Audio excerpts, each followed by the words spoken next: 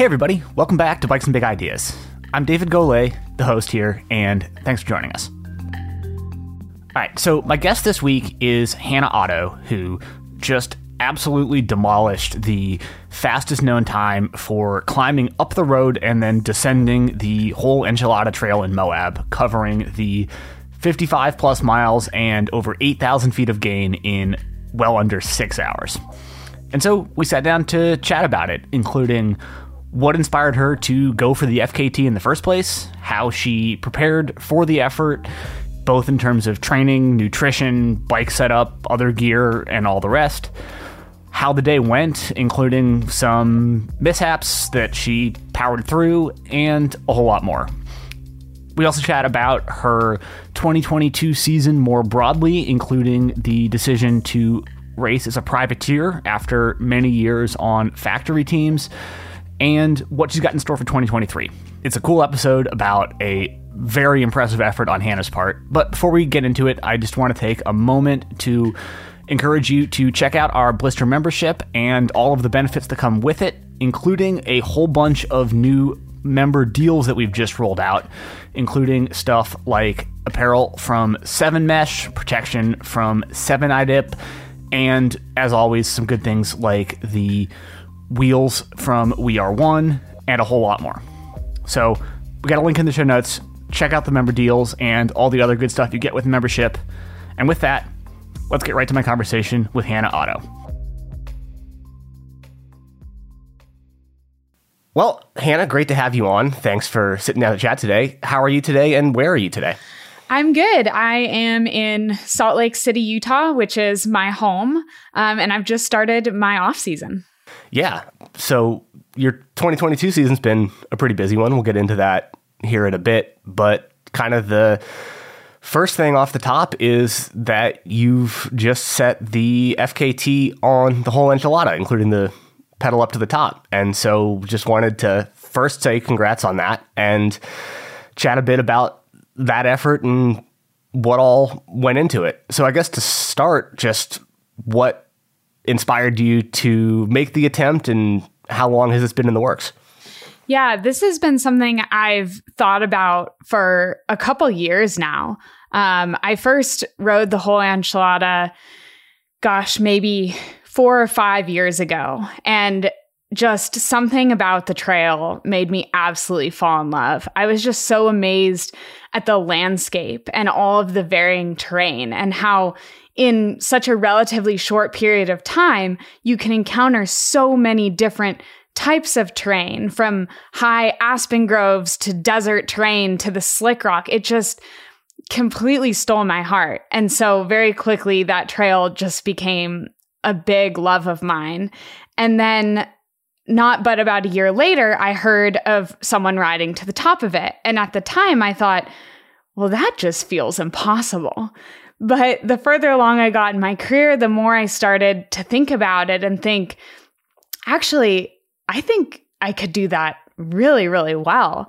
And so for me, this journey to doing this FKT was a journey of me loving the trail and also progression within the sport, of something going from feeling impossible to actually feeling like maybe I could do this the best yet.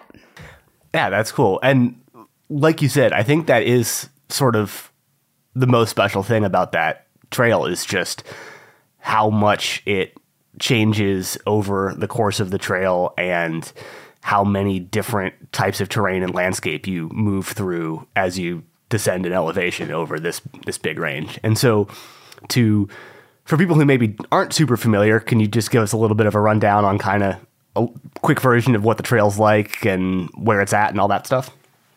Absolutely. The whole Enchilada Trail is in Moab, Utah. And I did the climb up the road and the fire road, and then the descent down the trail. Most people will actually shuttle this descent. So it takes about an hour from town in a vehicle to drive up to the top of this trail and then to descend down. So my whole ride, the climb up and down, was just a hair over 55 miles. It was 30 miles of climbing and then 25 of descending. It started at 4,000 feet above sea level and topped out at just over 11,000 feet above sea level. So with that climb and then some undulations coming down, it comes out to just over 8,000 feet of climbing on the day. Yeah, it's a pretty healthy ride. And yeah. I've only ever shuttled it myself. So yeah, it's a significant undertaking. But kind of like we touched on a little bit too, one of the things that's just so cool about it is that you start out in this sort of smoother, faster, flowier, high alpine single track that's just sort of sweeping, and you've got some really nice expansive views over the whole valley. And then as it gets down lower, it turns quite a lot rockier and more technical and rougher. And then both sort of just big chunky stuff and some slick rock slabs, and there's just a lot of variety to it. Yeah. When you get to the top, you just peek out just over tree line. So you get this incredible view, and then immediately you dip down into aspen groves. The riding would be almost loamy. It's at such high elevation that it's usually very cold. When I did it, it was extremely muddy, actually had ice over the roots. You're going through trees, aspen groves, and then as you descend down, all of a sudden you enter more of desert, desolate terrain. You're dealing with sand, you're dealing with really sharp rocks. And then as you continue going down, you eventually hit slick rock and you actually end at the Colorado River. So to me, mountain biking is all about overcoming challenge, adventure, and adaptation. It's adapting to whatever's thrown your way, because when you're out in the middle of the mountains, just you and your bike, you have to get yourself through it. No matter what it is, you have to overcome it. And the amount of times I've ridden this trail, I've seen so many people have various things that they need to overcome, mechanicals, injuries, crashes, just the difficult terrain. It just lends itself to these challenges. And so I think that's another reason I really fell in love with this trail, is it just encompasses that sense of adventure and challenge and the need to be able to be flexible enough to constantly adapt your riding style. Yeah, there's a lot to it. And so as far as the FKT attempt goes, though, so as you've, I think, said very nicely, you have this kind of love affair with the trail and thought that you could go for it. Had you even ridden the climb prior to attempting the FKT, or was that your first go at pedaling up it at all? That was my first go at pedaling up the climb. It is a beast. And so, I mean, honestly, to do it at all, my fastest known time is 5 hours, 50 minutes, and 38 seconds. And that's as fast as I can go. So you can imagine that if I did a scouting day, it would be a massive day.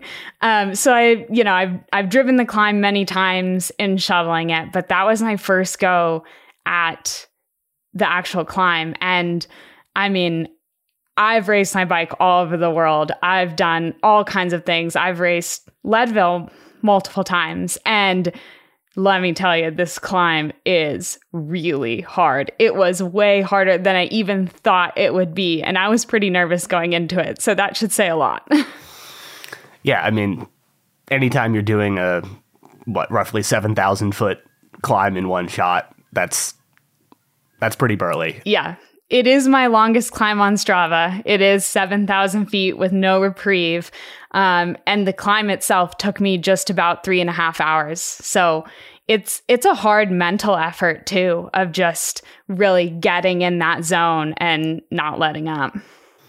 Yeah, I bet. And so, yeah, I mean, like I said, having not actually done the climb before and kind of all that, not having necessarily the clearest picture of what it would entail, I mean, how confident did you feel going in that you really could set the FKT, which you did by nearly an hour? It was not close. Gosh, it just felt like I had so many different scenarios that could play out. When I first set this goal, I felt pretty confident I could break 7 hours.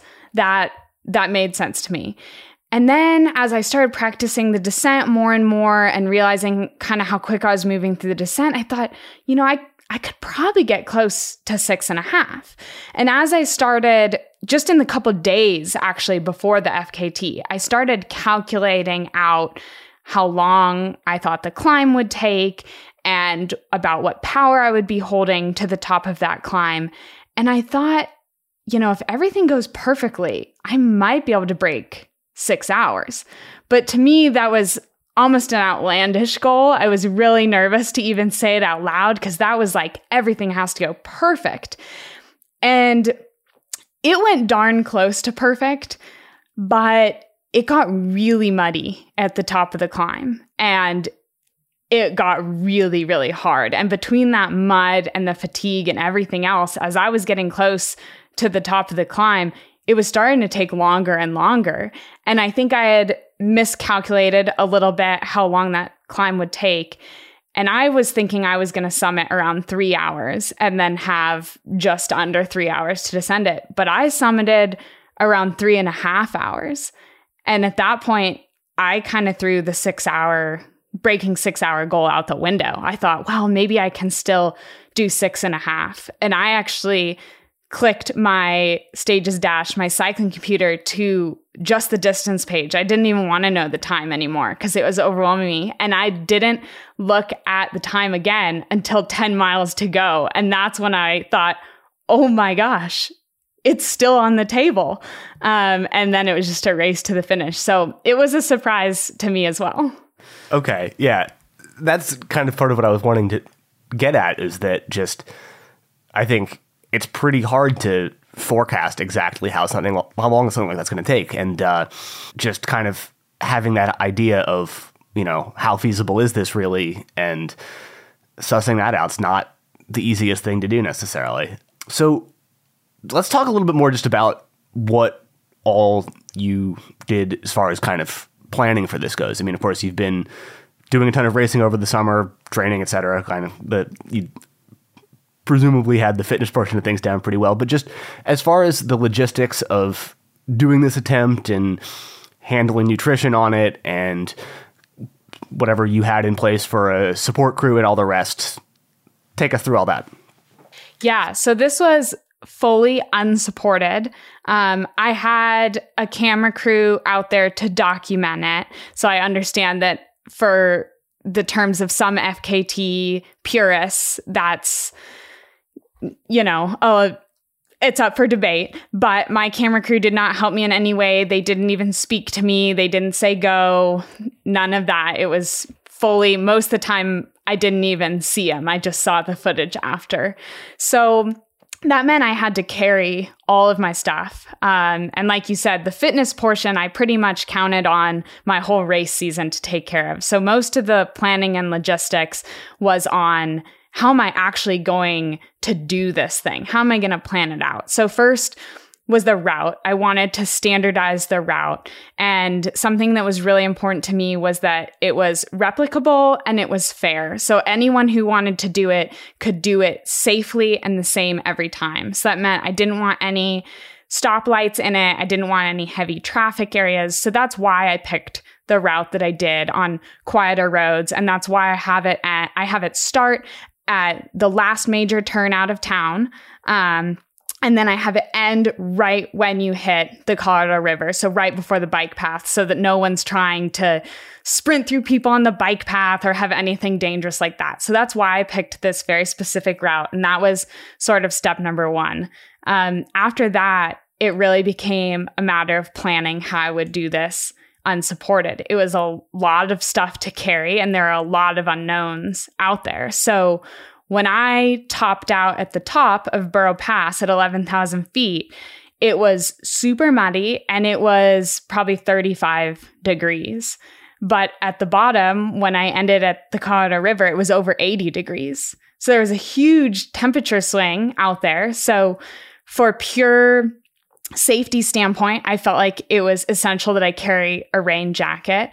I also had to carry a good amount of fluids, but that was an interesting concept as well because the climb came first. And so I would be carrying the most amount of stuff during the steepest, most difficult part where potentially that weight weighing you down mattered the most. And so it was a really delicate balance of what's the least amount I can carry while still being safe. Because that was another really important thing to me in this is, like I said, I've seen a lot of people get into some very difficult situations out on that trail. And being someone trying to set the fastest known time, trying to standardize their route, I also wanted to set an example of how to do it properly and safely.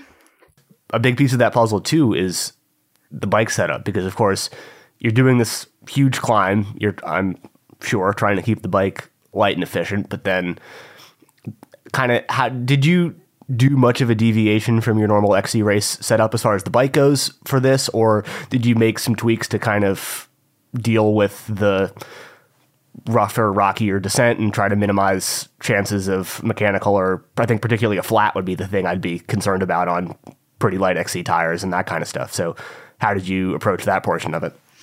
Absolutely. I think that's another really exciting thing about this trail and this attempt in particular is it just feels like the best well-rounded setup is what's going to excel. Because on the climb, yeah, you want to be as light as possible, but on the descent, being too light can cost you majorly with a mechanical, or you'll just plain be slow because you're going to have to pick out your lines so carefully and you're going to be beat up so badly that you're not going to be flying down the trail.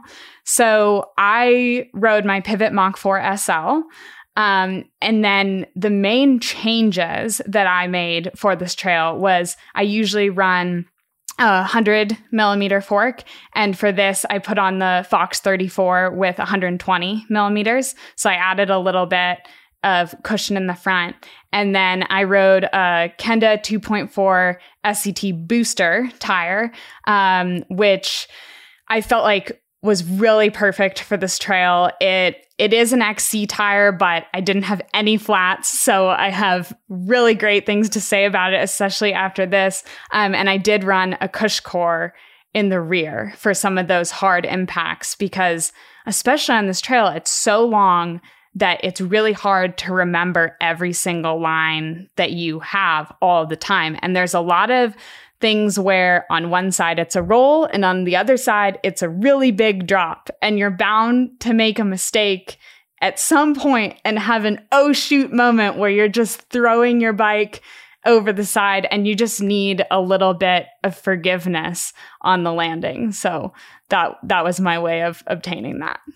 That sounds about like what I probably would have guessed, not too far off from standard XC race bike, but with just beefed up just a little bit in a few spots, tires, notably.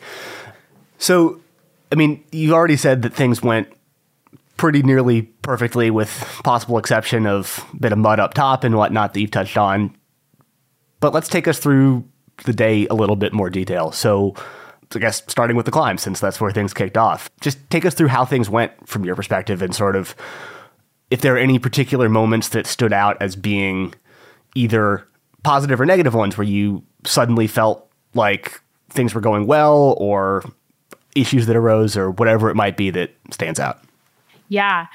So starting out on the day, I started just as the sun was cresting over the mountains. So it was just starting at sunrise. And as I started out, I immediately knew it was going to be a good day. I felt so good. I had my, because in a race, you're normally pacing off of other people. So for me, it was a unique experience, especially in a 3.5 hour climb. You have to pace really smart. So I had a pacing plan based on my power meter. And I was at the upper end of all of those numbers. I was getting really excited, feeling really good. But about maybe 30 minutes in, I started having a really big headwind. And I was noticing that while my power numbers were really high, my times in the checkpoints I had in my mind weren't quite reflecting that. So I immediately had sort of this apprehension and, just as a human being, you have these doubts of, gosh, maybe today wasn't the day. Maybe I should have attempted it yesterday or tomorrow. And you have to push those things out because you can so quickly go into this spiral. And so that was the first thing I had to push through, was just knowing that I have this headwind and it was costing me a little bit of time. As the road started to kick up, I started to acknowledge how difficult this climb was going to be, really focus on my nutrition. I felt like the middle part of the climb, I felt really strong. The headwind, I had gotten out of the headwind through some turns and it was really kicking up. I knew that the steepness was going to play in my favor. I was feeling really good. And then I turned on to the Fire Road, which is about 8 miles to the top. And that's where I had sort of miscalculated my time. I thought, okay, I'm almost at the top based on my time, because I thought 3 hours, I'm about 30 minutes out. And as the time was ticking down, I was watching the mileage not tick down. That's when I started to really get a little flustered, because I'm thinking, well, maybe it flattens out. Maybe it goes downhill. Like, how am I going to make up this time? And I just never did. In fact, it got steeper and it got harder and it got muddier. And I finally hit the summit just totally exhausted. If anyone's ever done it, it is so steep at the top, because even the shuttle, you have to ride the last 2 miles. And it's a brutal 2 miles. Most people have to walk it. And so to be at that point after having ridden that far, I was totally exhausted, which I do remember having the very clear thought of, those emotions of, oh my gosh, I'm so exhausted. How am I going to make it down? And then thinking, the whole point in this is to push your limits. So thank goodness you reached them. So I started going down. It was a little icy as I went down Burro. And then probably the most hilarious, I don't know what to call it, mishap of the day occurred when I came around a corner and there was a herd of cows walking down the single track trail. And that's not uncommon for up there. And I had actually, funnily enough, I'd actually talked about it prior to the FKT of, can you approach a cow? What's kind of the situation there? So I get up really close to it and I'm yelling like, go, whatever, trying to get it. And all the cows just turn around and look back at me and stop. I'm like, oh, so they're really not, I'm inches off of this cow trying to get it to go. And they were just absolutely not going to move. I don't think they could, because it was so steep on both sides of the single track trail. They had no way to get off. So I had to actually march behind these cows for probably a solid 5 minutes. I was just walking as a part of their herd on the trail. And this is when I'm really going crazy, just thinking, is this really how this is going to go today? But eventually they got off. I was able to laugh it off and get down Burro, get on to Hazard. And I think Hazard is really when things started to click for me. I had left all of those other things behind. I wasn't even looking at the time anymore. I was just focused on riding every section of the trail the best that I could ride that section. And I feel like I really just hit the flow state for me. It felt like all of the times pre-riding came to mind. I went from Hazard, you go UPS, LPS, Porcupine Rim, and and Kokopelli in there too, sorry. But I just felt like I had all these markers on the trail that I had thought of, and I was remembering them all. You go to the left after the tree with the weird branch, and then you go to the right after the rock with the crack. And I just really found a flow, and I was actually able to ride things on that trail that I had never, in that attempt, that I had never cleanly ridden in practice. So it was a pretty thrilling experience. And with 10 miles to go, I remember finally gaining the courage within myself to look at the time again. And I thought, well, 10 miles per hour, if I'm at less than 5 hours, I could still maybe go under 6, if I dare even dream that. And I clicked my computer and it said 4:55. And so I knew that the possibility was there. And those last 10 miles were really exciting for me, trying to race the clock.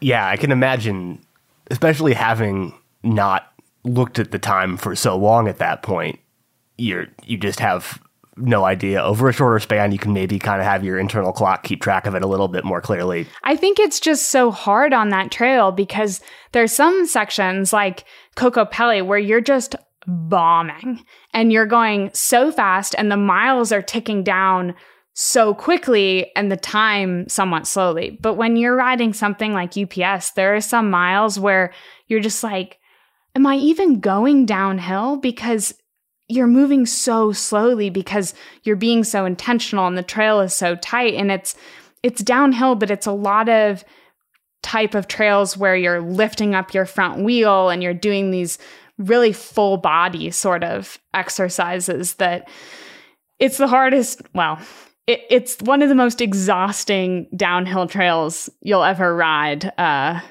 in my opinion. Yeah, I mean, just because it's so long. Exactly. It's relentless. And like you said, there is a ton of variation in how fast you're able to go between the different sections. It's not at all consistent in that regard.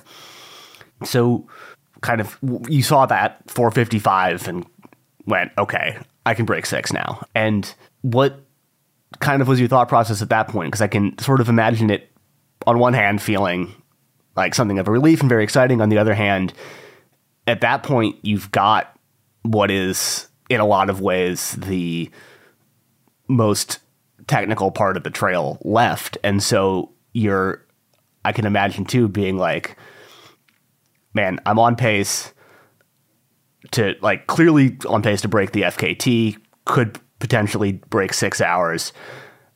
What was the balance between trying to be like, I want to push for 6 versus if I just take it easy, make sure I don't crash, don't flat, whatever, I've definitely got the FKT down. How did you think about that balance? I think my mindset on the day was really that smooth is fast. You know, the least amount of mistakes that you make on that trail is going to be the fastest way to ride it. And mistakes being crashes, it's taking the wrong line and having to stop and readjust, it's mechanicals, it's all of those things. And, you know, I had gotten back on pace based on that mindset of I'm going to ride every little obstacle the smoothest possible. And so when I then saw that the possibility was there, it was actually almost a pulling on the reins in my mind of like, okay, you can be excited, but you've gotten here following this mindset. So you have to stay calm. You have to stay within yourself because you're right. I think that those final 10 miles are some of the most technical and potentially the most likely to have a mechanical as well. And so I was being really cautious with my equipment. And also, you know, there's some sections on Porcupine Rim that they're hard and they're dangerous as well.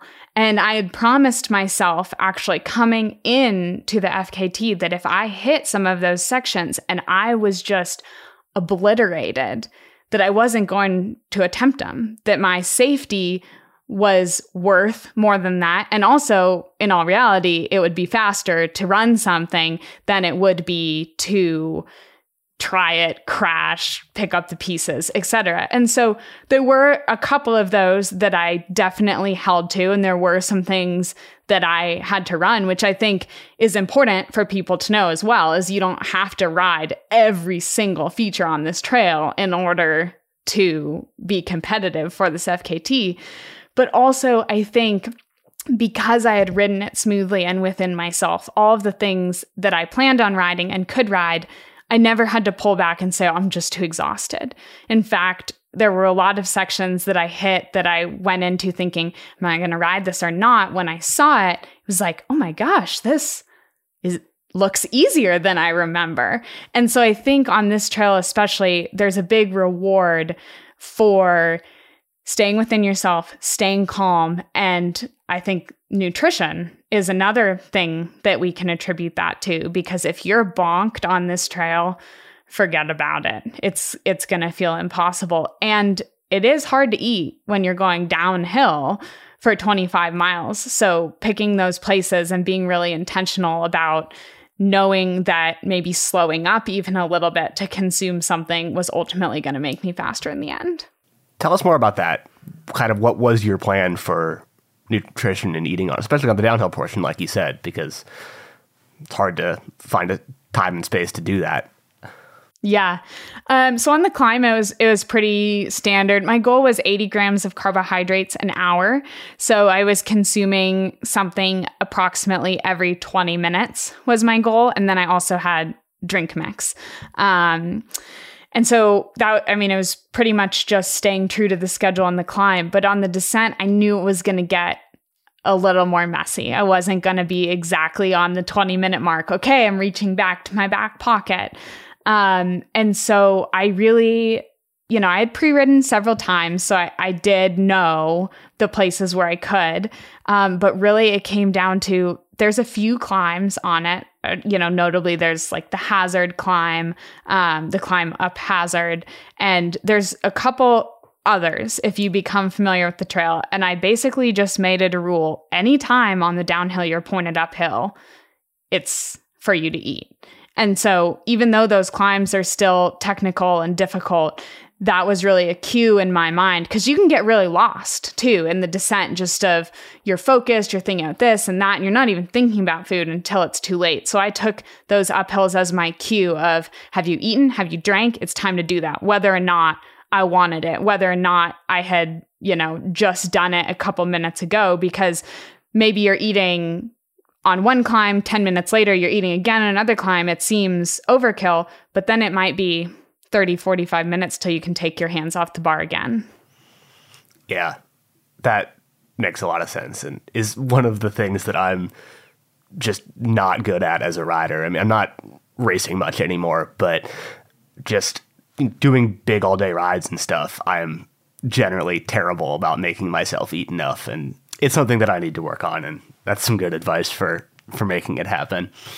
Yeah, it can be really hard to make yourself really want to eat, even when it's what your body needs, but you're just in the thick of it and not really thinking about it, and often don't feel very hungry. And so it's so hard, because I don't really think anyone is ever going hard in exercise and thinking, I'm really hungry. I'd love to eat something. I'd love a little snack. Like, it's not something we desire. And so when I think of nutrition on the bike, I always say, like, it's an intellectual decision. Like, eating is intellectual on the bike, because if I just left it up to emotion, I would never do it. And so that's why I'm very firm with myself, before and during, of setting a plan and saying, this is what I'm going to do. And if my brain or my stomach says partway through, maybe we could change that a little bit, I think me not exhausted is smarter than me when I am exhausted. And so that's when I really have to hold firm to that plan.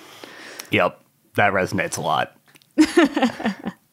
Well, anything else that you want to touch on with the FKT before we kind of pull back a little bit and chat about your 2022 season more broadly? I mean, I guess the only other thing I'd like to add is just that I really encourage people to go out and try it themselves, whether or not, if you think you can set the FKT and beat my time, especially, like, let's set the bar higher. Let's keep going. But even if you're looking at this thinking, oh my gosh, I'll never break that, or maybe you can't even make the whole route. For me, so much of this story is about my journey to being able to do it at all and to marking off those incremental improvements. And so it would just make me so happy to know that whether it's this trail or another trail, that this inspires someone to go out and break a trail into chunks, try one section, then another section, and then piecing them together and just going through that process of improving yourself. And I mean, that's a beautiful thing about fastest known times is, sure, maybe for the very top tier, you're trying to have the fastest ever, but maybe it's your fastest known time, the fastest you've ever done the trail. And that's a blast. And that's so much fun to go out and try and because that's something I just love about mountain biking is it's limitless. There's always something to improve on. There's always a way that you can gain more in time. I mean, heck, I just set the fastest known time by a significant margin. I'm already looking at it saying, well, I could have done this and I could have done that. I mean, we've talked about some of the elements that I know held my time up a little bit. And so there's always ways to improve. And I just really encourage everyone to go out there and tackle, whether it be the whole enchilada or their own, favorite trail, because it's really fun.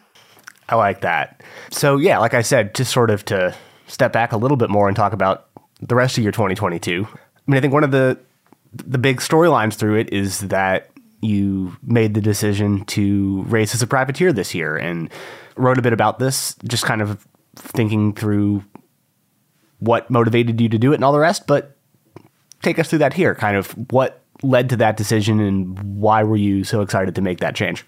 Yeah, I'm thrilled with just the opportunity, with the experience. I will be privateer again in 2023. It was everything I hoped that it would be. So I had been on a factory team for 9 years. So I'd gone through the whole team environment, and there's certainly some positives. I don't want to sit here and badmouth teams because it's not that. It's just, I really felt like after all of those years and all of that time, I had a really great perspective of my goals and what I wanted, and where in some cases teams did fall short of, my personal perfect path.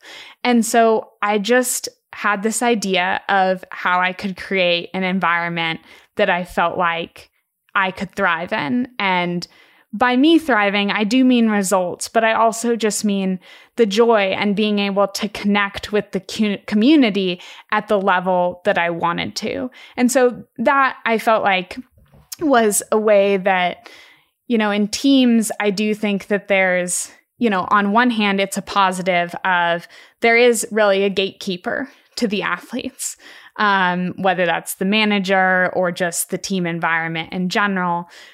But I really wanted to push a little bit further into the community and into the direct sponsor relationships myself. And so that was something that I was really targeting as a privateer. And I definitely feel like I got, in the past, a lot of sponsors have just been names on a jersey that I was incredibly thankful for, because I understood the way that that brand was helping and supporting.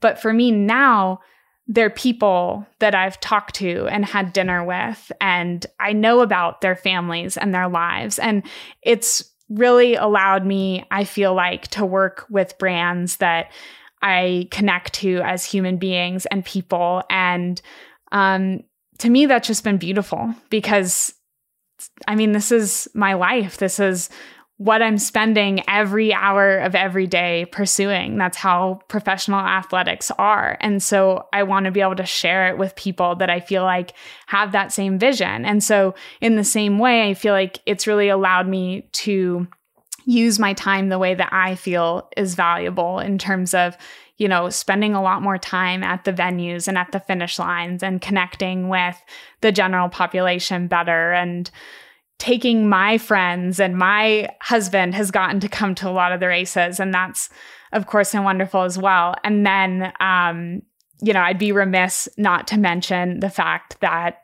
definitely a factor in me wanting to become a privateer was I had a really big schedule that I wanted to do, which has definitely been a storyline for my year this year, of balancing the Lifetime Grand Prix, as well as the World Cups, Pro XCTs, and then, of course, even a project like the Whole Enchilada FKT. So I've really diversified a lot, and being a privateer is actually what enabled me to do that this year, because I outlined my schedule myself, surrounded me with people who were also excited about it, and then was able to just go on this crazy adventure all over the world tackling these races. Yeah, I like that. And early in that, you sort of mentioned just the ways in which being on a factory team felt like it was holding you back in terms of the goals that you were hoping to set for yourself. Do you mean that in terms of being able to do this extremely ambitious schedule that you've had, or was there more to it than that? Yeah, again, I want to be really careful because I think that factory teams are amazing. And I think like all throughout my career, when I was on the factory team, it's where I was meant to be. You know, someone actually asked me like, well, if you're so happy with your privateer program now, do you wish you had done it earlier? And it was a fantastic question, but the answer is I wasn't ready for it earlier. I think that there's a lot of knowing yourself that comes with, in order to be a privateer, you really have to know yourself and your goals. And there's a whole business side that comes to it as well. So I would say I just wasn't ready for it before. But, you know, I think it's not so much that teams were holding me back as much as when you're a team, it's the interests of everyone. And that's wonderful.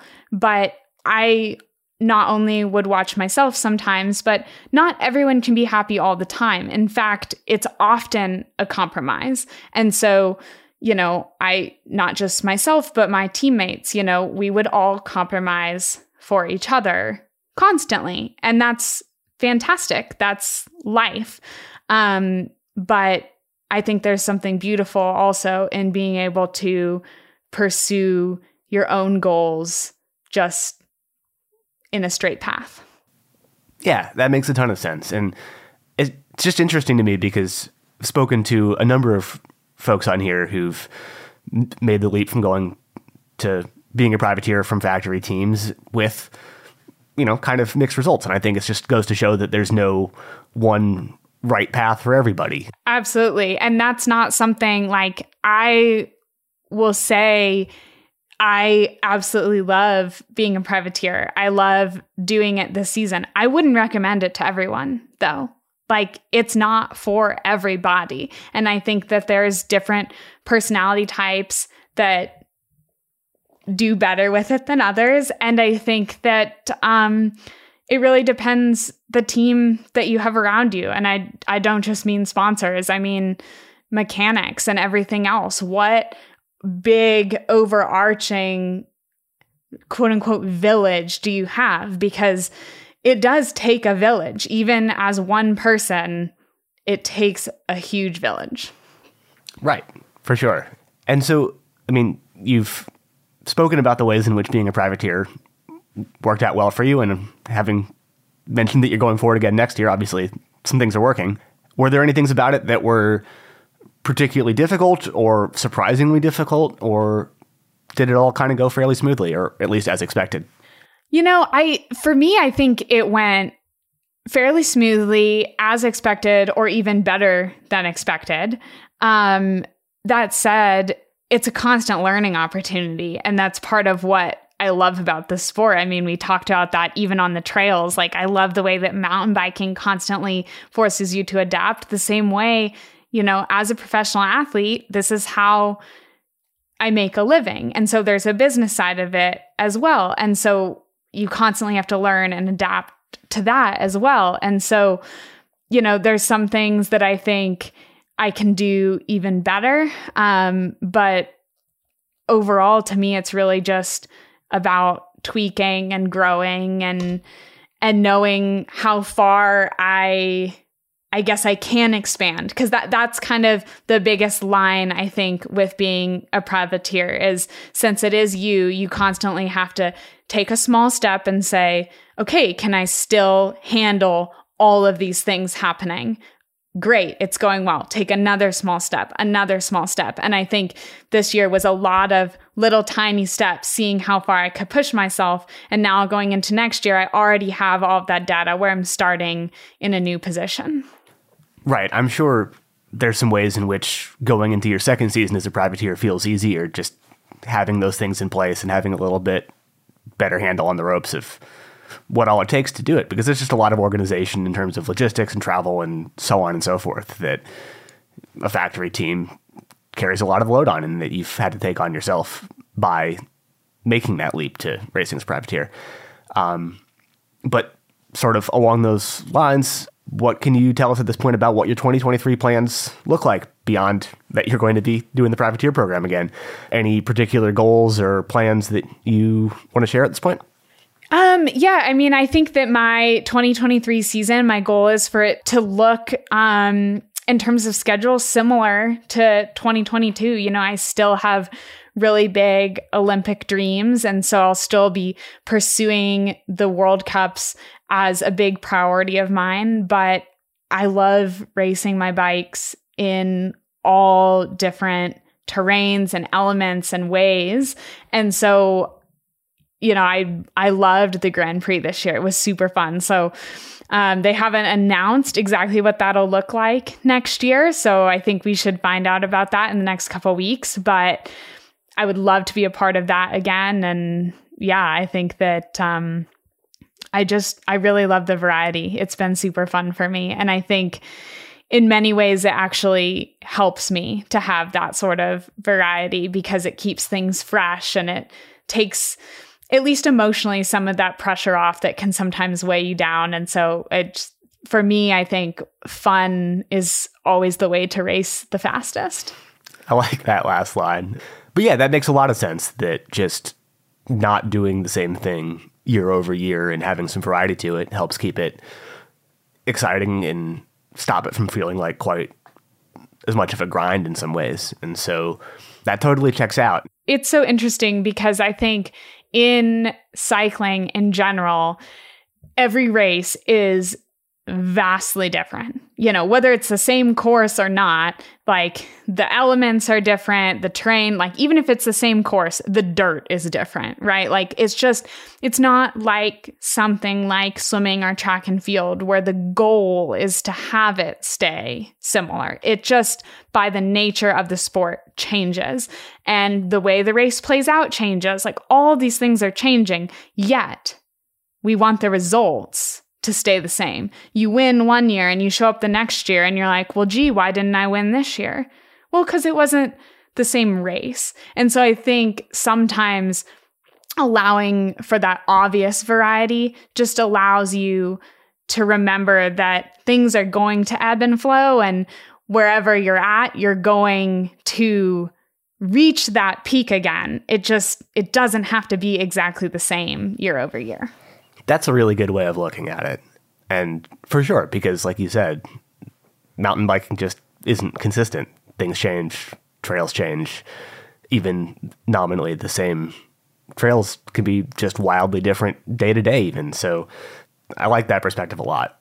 This has been a ton of fun, Hannah. I appreciate you coming on.